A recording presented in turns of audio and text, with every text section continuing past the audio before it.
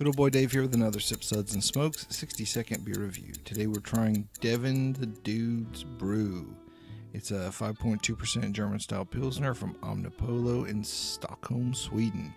This was brewed in honor of Devin the Dude, who's an American rapper from Houston, Texas, so there's that.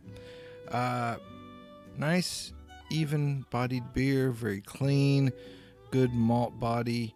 The hops are there just enough to balance out any sweetness, keep it sort of clean and dry. Not over the top in any respect, but it's a nice beer, man. Good, easy drinking beer. I like it, and I'm going to give it a SUDS rating of 3 out of 5.